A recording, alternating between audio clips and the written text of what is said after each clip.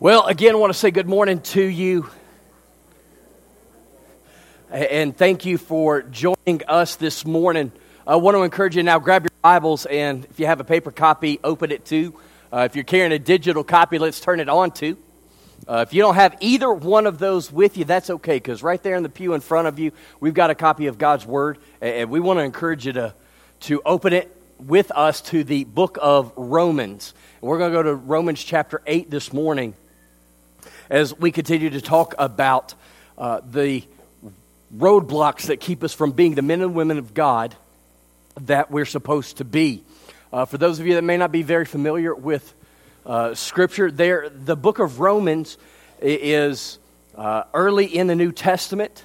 It's written by the Apostle Paul to the Christians at Rome. It lays out a lot of the core beliefs that we as Christians have. And so it's a great book to read and to understand here. But I want to begin with a little story that I found in a book by Richard Hoffler called Will Daylight Come? And in the book there's this illustration about a young boy and his sister. They go to visit their grandparents for a week in the summer. And upon arriving there, the grandparents give the little boy Johnny a slingshot. And every day Johnny goes out and into the woods and he's practicing a slingshot. Man, he can't hit anything. So one day he's walking back in, gets to his grandparents' yard, and he sees his grandmother's pet duck. You act like y'all know where this is going. He says, being a little boy, I'm not going to hit the duck. So he picks up a rock, puts it in the slingshot, pulls it back, boom, dead duck. Well, he panics, and so he grabs the duck and puts him in the woodpile, hoping that nobody saw it, only to turn around and realize that his sister had seen the whole thing. But she didn't say anything.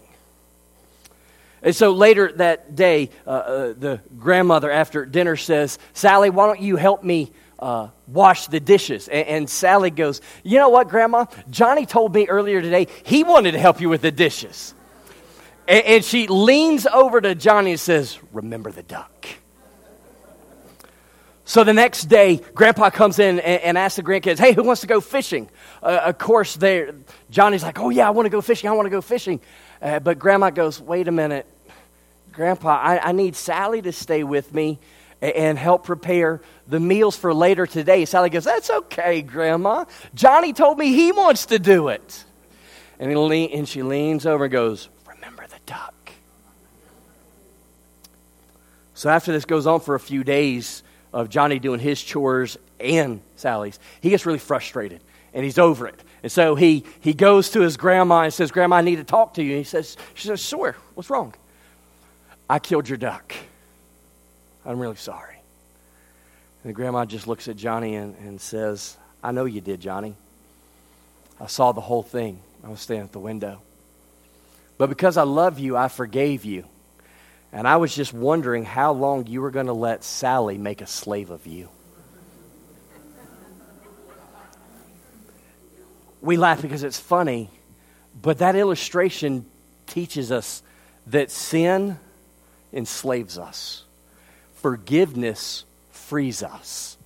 See, the proposition I want to give you this morning is this, that if you and I would remember the promise of God that when we come to Him in faith, we're forgiven of all of our sins, then it would free us up to no longer believe the lies of Satan that cause so much guilt and paralyzes our faith.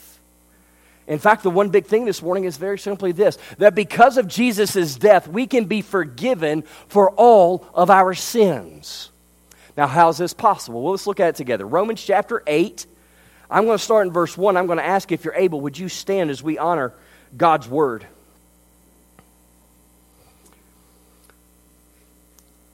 Romans chapter 8 and verse 1 says, there is therefore now no condemnation to them which are in Christ Jesus, who walk not after the flesh, but after the Spirit.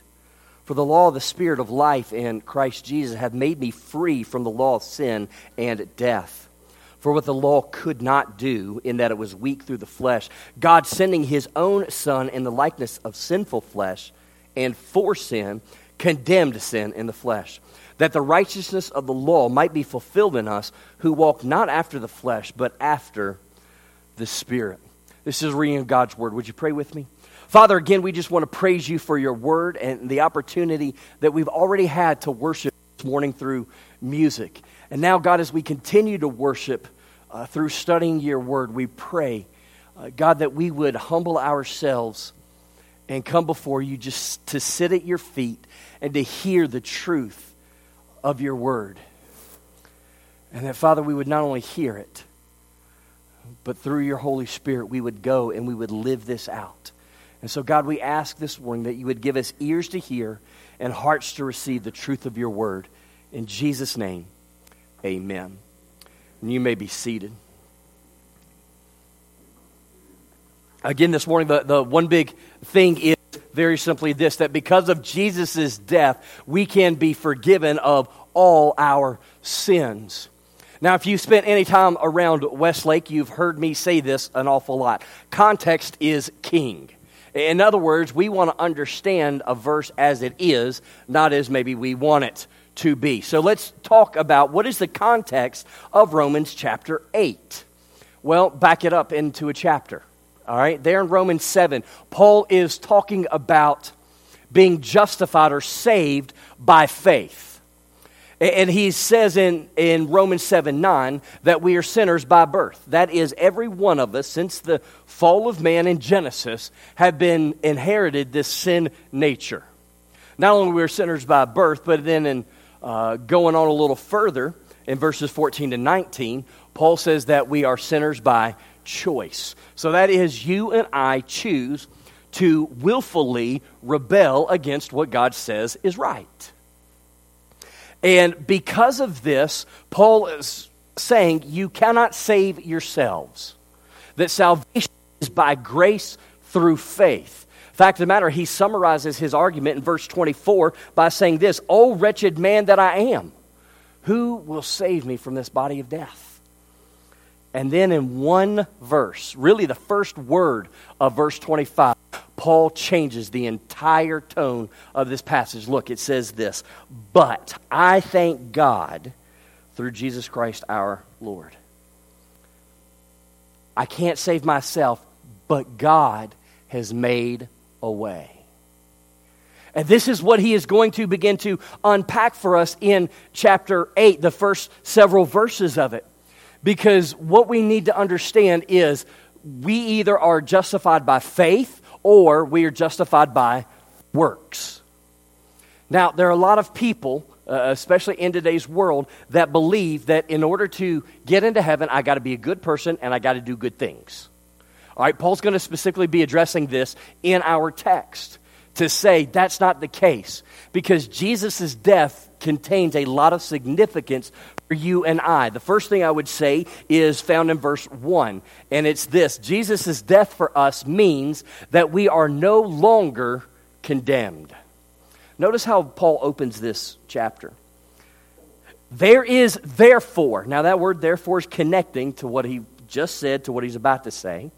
There is therefore now no condemnation to them which are in Christ Jesus. That is a holy declaration by God that you are not guilty. If you are in Christ, which means you have placed all your faith in Him, you have been declared by the sovereign God to be not guilty. Now, that doesn't mean that we didn't do it. We know that we all sin. We know that we all willfully rebel against what God says is right. However, what God has done through the death of Jesus is He has paid for that sin. He has declared us not guilty. And so what this ultimately means for you and I is this: we don't need to live in guilt for things that God has put away from us. Because guilt is paralyzing a lot of you this morning. You walked in here with a 2-ton boulder sitting on you, and it's the guilt that you feel over all the things that you have done in your life. But what we need to understand is if we have been saved by Christ, they have been removed from us. to the point that we are no longer condemned by God. Rather, we have been received by God. We have been adopted by God.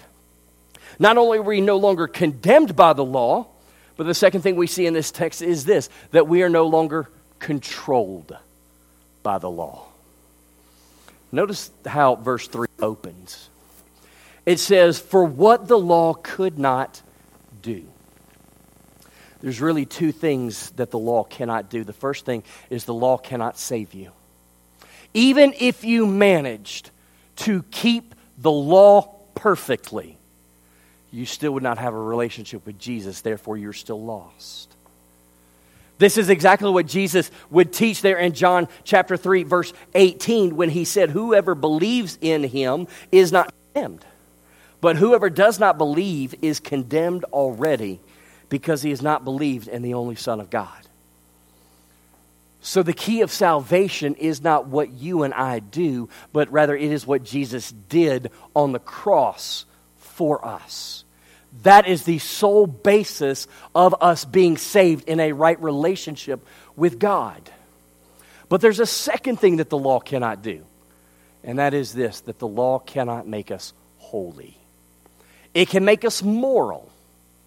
If you and I lived our life by the Ten Commandments, we would be moral people, but we would not be saved people.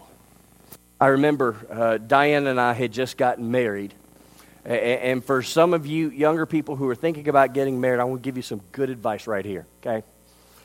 We were going to go buy our first car together, and it was what was left over of the wedding present that we'd been given, and so as young 20-year-olds, 20-somethings, we went out and we bought a minivan. Because what 25-year-old guy doesn't want a swagger wagon, right? That's my life, and I love every second of it. So we're going out and we're van shopping. And we go to this particular place, and we have been looking at a couple of different vans, and one of the salesmen goes, "Hey guys, come over here, I want to show you this van." And so he takes us over to this one van, and before he starts telling us everything about it, he goes, "Oh, hold on a second." And he opens the passenger side door, and on the floor mat of the passenger side door, there was a stain. And when we first met this guy, he had a can of spray paint in his hand. I'm like, that's kind of an odd thing for a salesman to have. Well, he goes over to and opens this door. He shakes his little spray can and shh. See, no more stain on the carpet. All right, well, I'm not buying that van. And then also, it got me to thinking, how many more stains has this guy tried to cover up? But can I tell you something? Some of you in here this morning, you have an imaginary can of spray paint, and you're spray painting yourself. You're trying to cover up the stains and the cracks and the brokenness of your life, because you have been raised to believe that if you want to please God, you have to be a moral person. You have to be a good person who does good things. And so you're afraid when you come into church to let anybody see your brokenness, and so you cover it up. But here's the reality of it. You can spray paint all you want, and you may cover up your brokenness to us, but you are not covering up to God. It's still there, and He knows it. Jesus doesn't love you because you're perfect or you're striving for perfection. Jesus loves you because that's who He is. He didn't die for you when you became a good person. Romans 5:8 says this, "For God demonstrated His love toward us, and that while we were yet sinners, Christ died for us."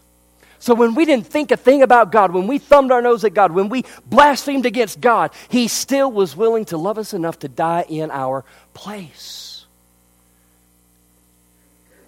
Jesus did what you and I could never do.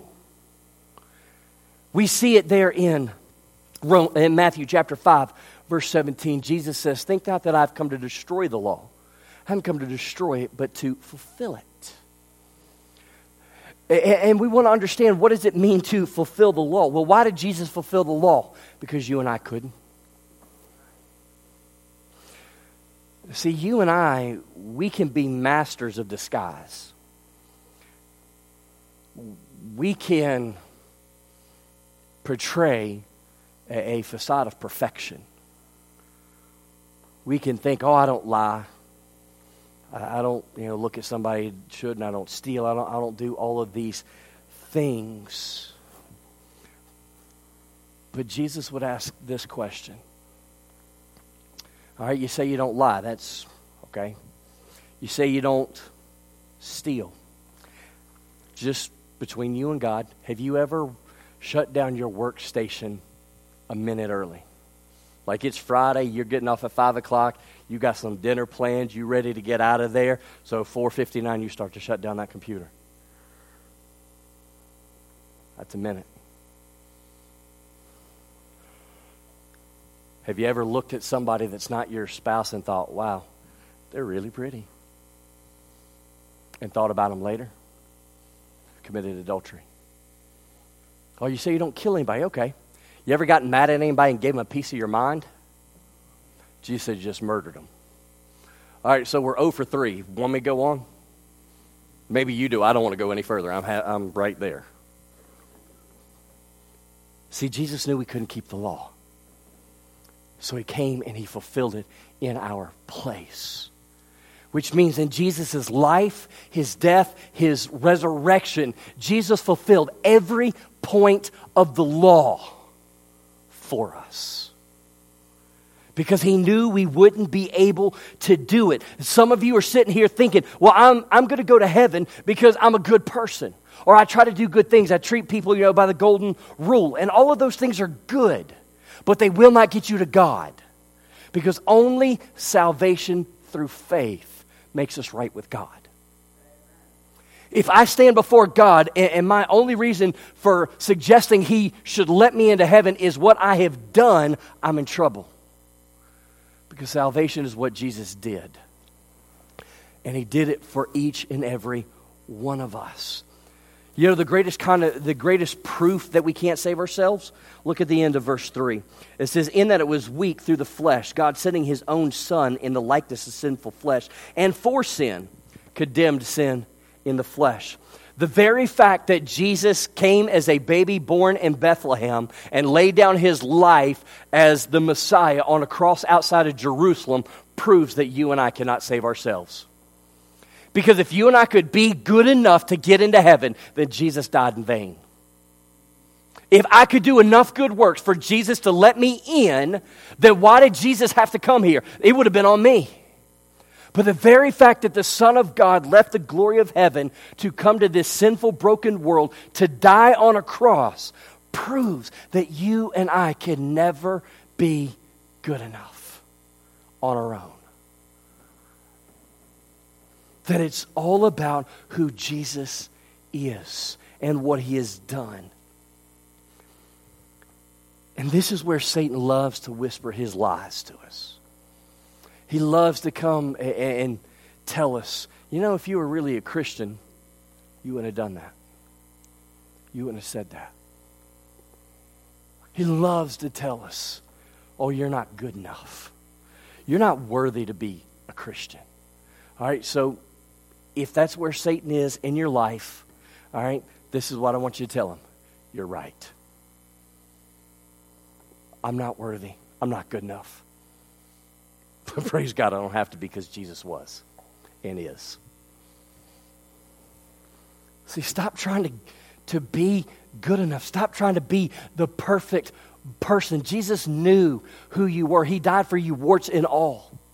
His grace is greater than your sin. Romans 5:20 said, where sin abounds, grace did much more abound. And so by the glory and the grace of God, I don't have to be perfect because Jesus is.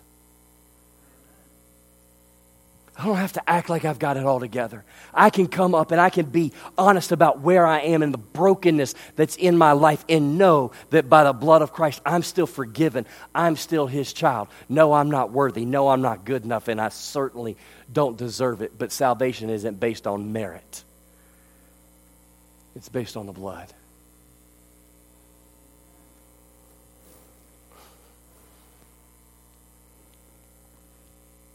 This is the good news of Christmas that leads to Easter. That Jesus came so that we could live with Him. And then we could have a relationship that apart from Him coming and dying, there would be no opportunity for that. Which ultimately means this. Jesus' death in our place means one more important truth, and it is this: that we are forgiven for all of our sins. I want to encourage you, if you have your Bible still open, let's go to 1 John. Keep going towards the end of the New Testament. You're probably going to flip past it.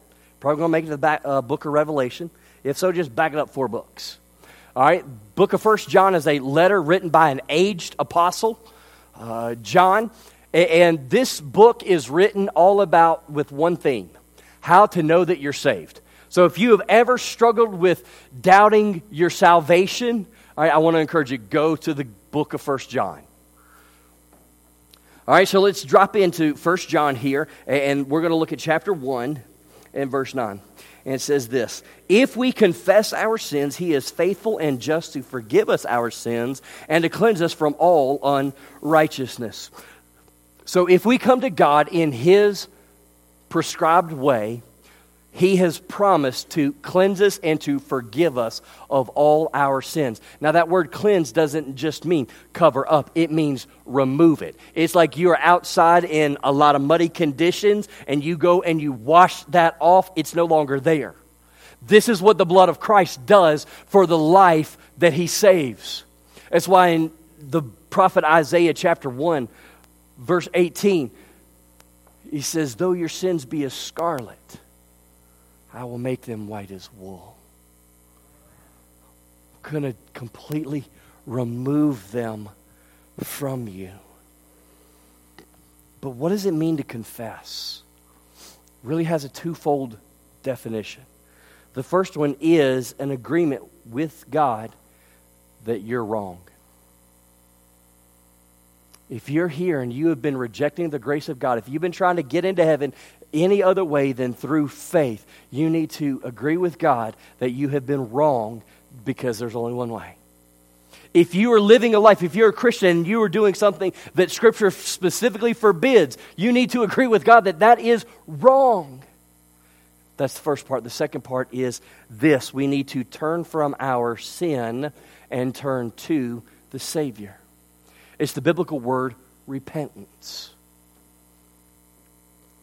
You see, here's one of my greatest fears for many in the Church of America. Because we have created a culture of easy believism. And what I mean by that is very simple. You will hear somebody give a gospel presentation, maybe through a sermon like this, and they will simply say, you need to admit that you're wrong and believe that Jesus died in your place, and then publicly confess it, and come up here and sign a card, say a little prayer, and boom, you're saved. Now you can go live however you want. I'm afraid that many in the church are giving a lot of people a false hope, because Jesus expects more of His children. We have talked about Matthew 5:17, that He came to fulfill the law. He came to fulfill the requirements of the law. That doesn't mean we get to live however we want. Jesus said, if you love me, keep my commandments. If you love me, obey me. Now, does that mean that you're going to be perfect? Far from it. You're not going to be perfect, but you should love Jesus more than we love our sin. We should strive to love Him and please Him, and then know that when we fail, there is forgiveness.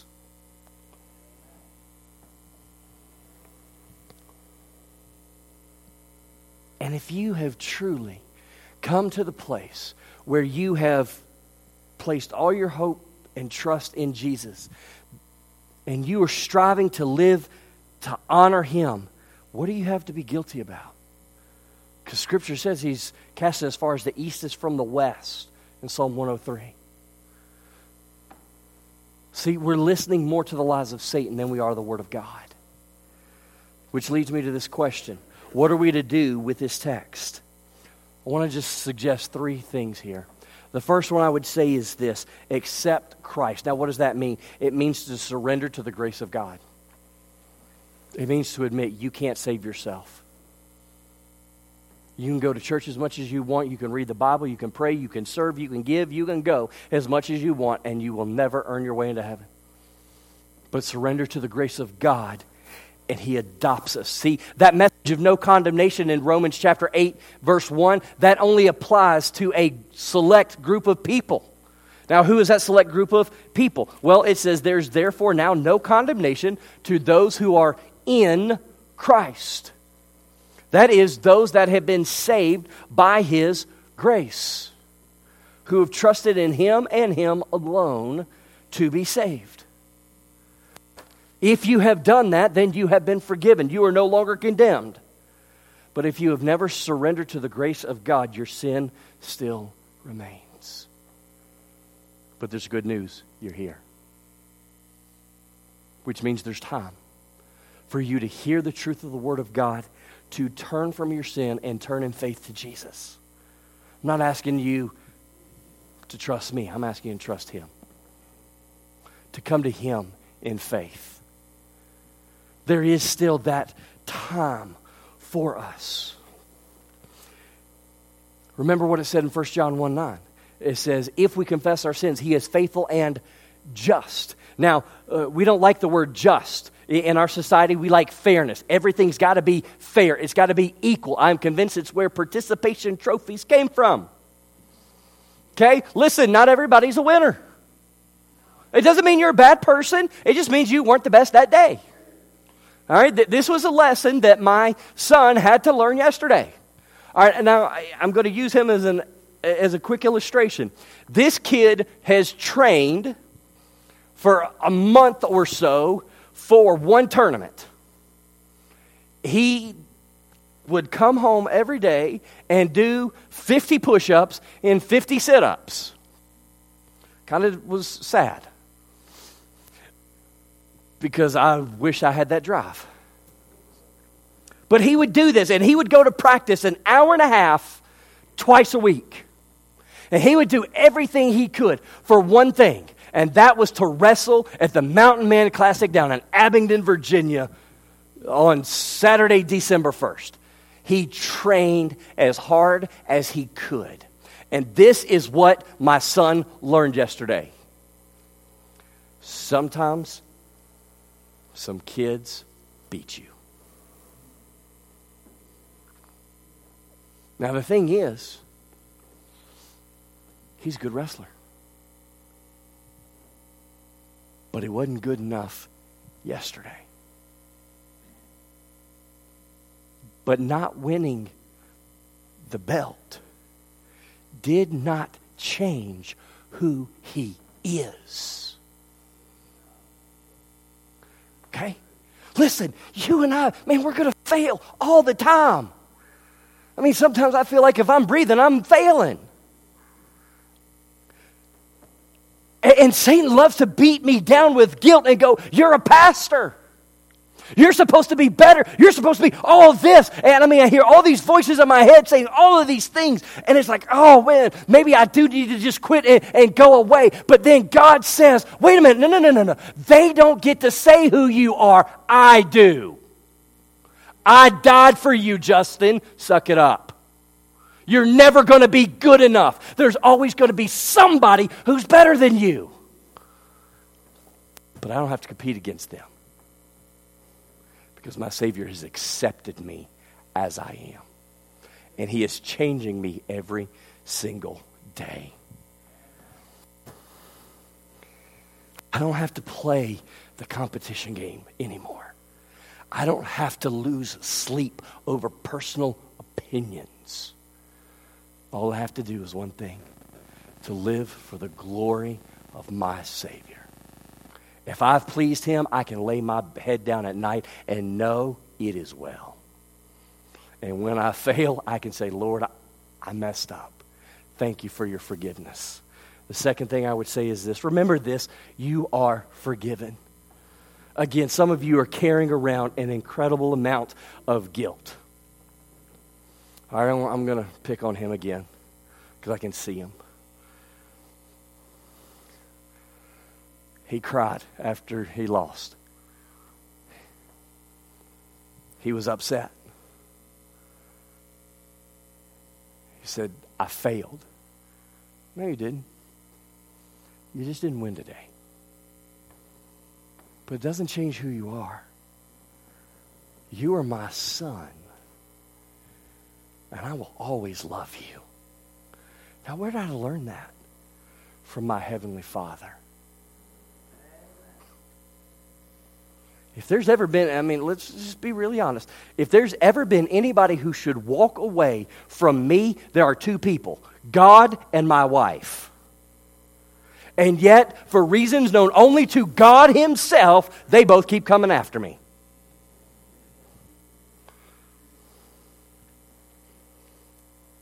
Because they love. Because their love for me is not defined by what I do, but rather who I am to them. Some of you your faith is so paralyzed right now.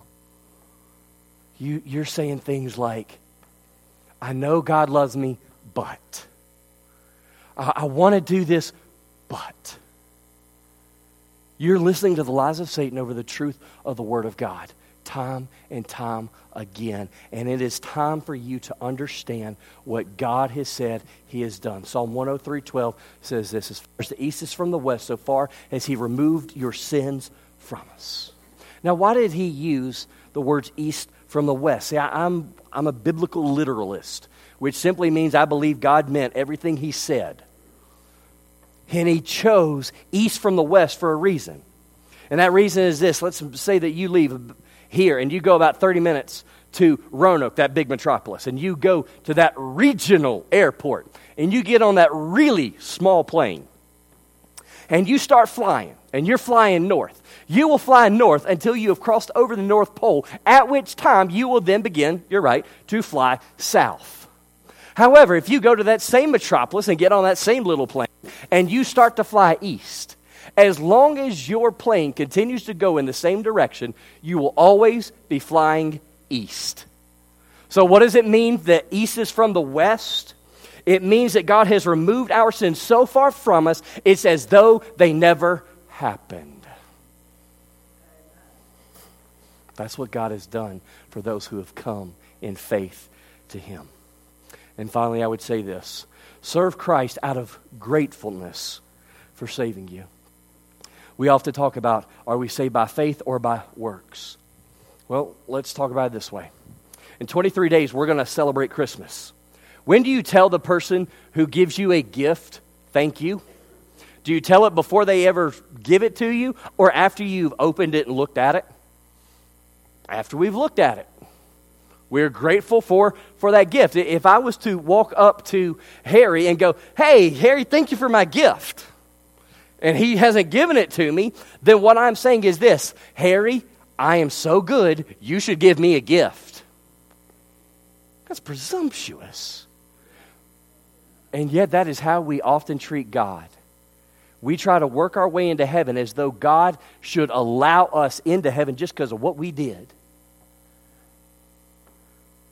But when I come in grace and receive that gift of Jesus' death in my place, and I say, thank you for saving me by trying to live my life to His glory and to bring as many people into the kingdom as He will allow me to. Now I'm not trying to be saved by works. I'm working because God has saved me.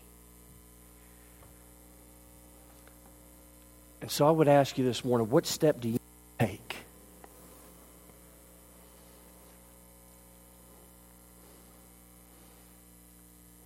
Can you be honest if you've never accepted Christ? I'm not asking if you go to church. Obviously you do. I'm asking, has there been that point in which you understood that you were a sinner? And that as hard as you could try, you could never get into heaven. But Jesus died so that there would be a way. Have you surrendered to that grace?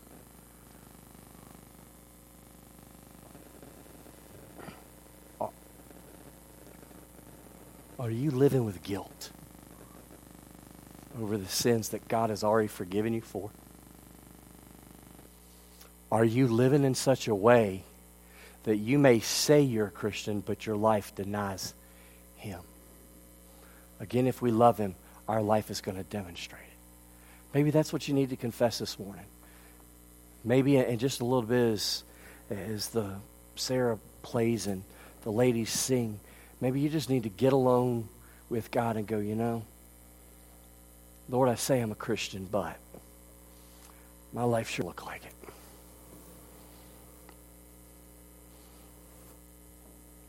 I've been trying to spray paint over my brokenness.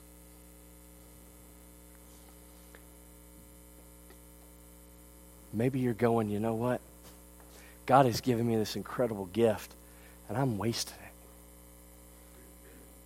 God has given me a gift, and He's given me a passion, and I just want to use it for Him just as a way to say thank you.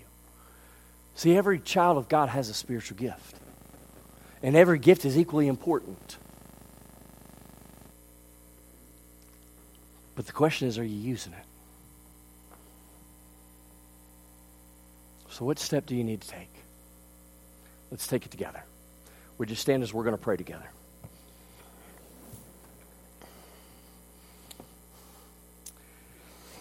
Father God,